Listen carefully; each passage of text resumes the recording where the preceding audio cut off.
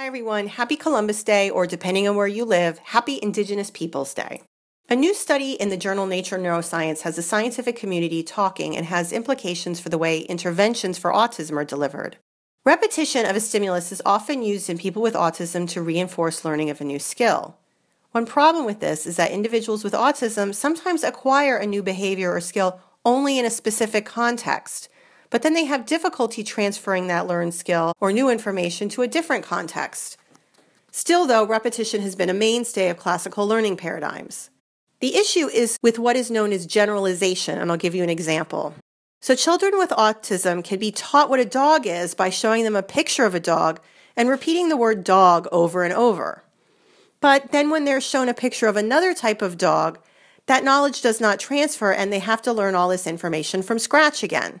So learning what different types of dogs are in the context of learning the word dog is called generalization, and there have been issues with using repetition to teach generalization. But repetition is still used because, well, there was never any study to challenge it.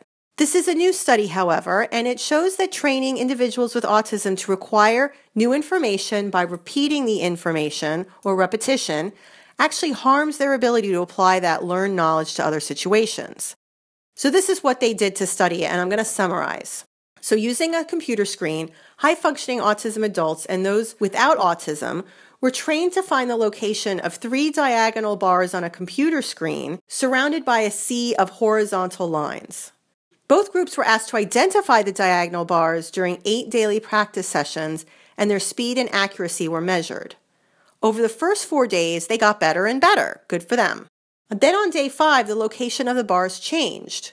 When they moved, the control group smoothly transitioned the learning to the new location of the diagonal bars, and their performance continued to improve.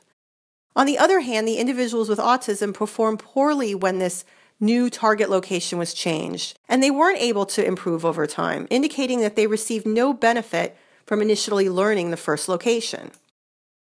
Even more interesting, they were never able to learn the second location as well as the first, demonstrating an interference in learning that may reflect the consequences of excessive or extensive repetition.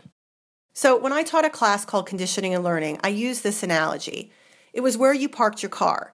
If you usually park your car in the same place every day, you'd become accustomed to learning where it was. But then if one day you park someplace else, you kind of have to be flexible and remember where you parked. Otherwise, you'd never be able to find your car. In the case of autism, the learning became fixed and inflexible because the repetition to the first set of trials impaired their ability to learn the second task. But they didn't just leave it at that. In a different group of adults with and without autism, they ran the same exact experiment, but this time they inserted dummy screens that did not contain any diagonal bars. This time, when the location of the bars changed on that 5th day, the autism group efficiently learned the new location. In other words, breaks in this repetition allowed the people with autism to learn, but more importantly, generalize the task so they could learn something else quickly. So why is this important? As Matt Siegel, a psychiatrist at Tufts, says, this is actually a direct contradiction to current approaches. Clinicians have been inadvertently helping people with autism stick to tasks in such a rigid way that they can't learn. And more importantly, it shows that through simple adaptation, learning can be improved.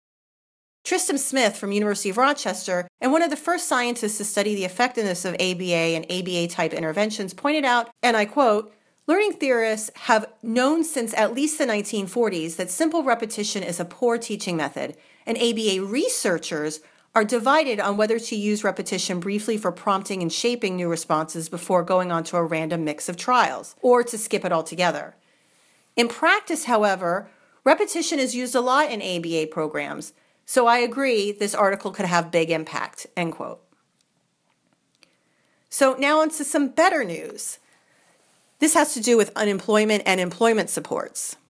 So supported employment programs for job training are a must for people with autism, but until now, nobody has really examined the costs and benefits of these programs. They don't need to have a financial benefit to have a benefit on the person and the family, but unfortunately, as we've all seen many times, the people who count the beans need to see the data to justify the investment.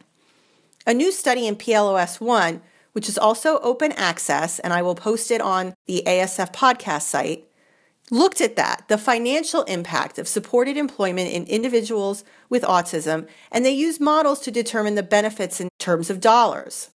They basically did a systematic review of all the articles out there on vocational training and job coaching and employment in adults with autism, and summarized their interpretation on the financial costs and benefits. So I'll give it to you in a nutshell.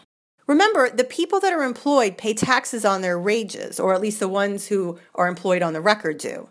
People who received employment training and supported employment needed fewer benefits down the line, like government payments and full-time care.